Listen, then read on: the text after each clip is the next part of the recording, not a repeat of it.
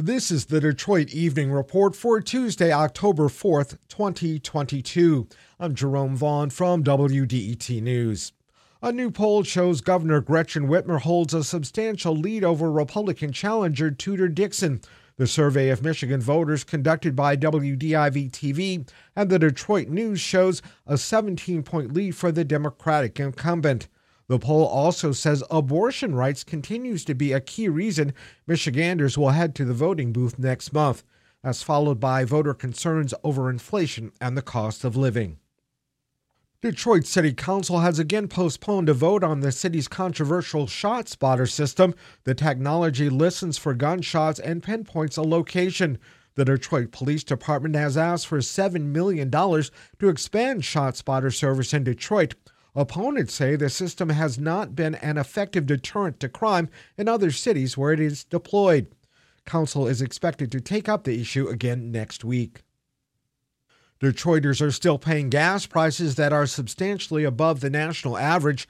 AAA Michigan says a gallon of gas in Metro Detroit averages $4.22.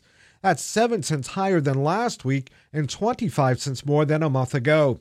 Analysts say tight supplies and higher demand are to blame. On top of that, a refinery fire in Toledo a couple of weeks ago has caused further supply problems in the Great Lakes region. That facility could be closed for months.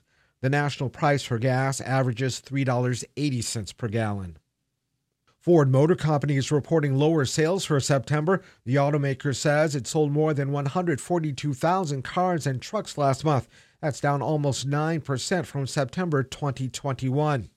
Stellantis says its sales fell 6% for the July to September period.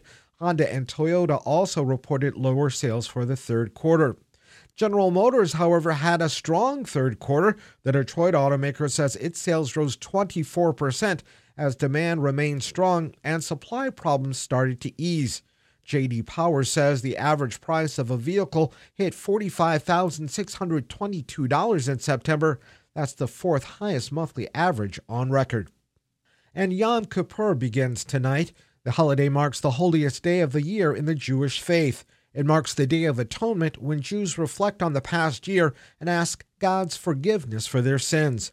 The holiday is marked with prayer and a 25-hour fast. Yom Kippur begins tonight at sundown. Thanks for joining us for the Detroit Evening Report. If there's something in your neighborhood you think we should know about, drop us a line at DetroitEveningReport@WDET.org. I'm Jerome Vaughn, WDET News.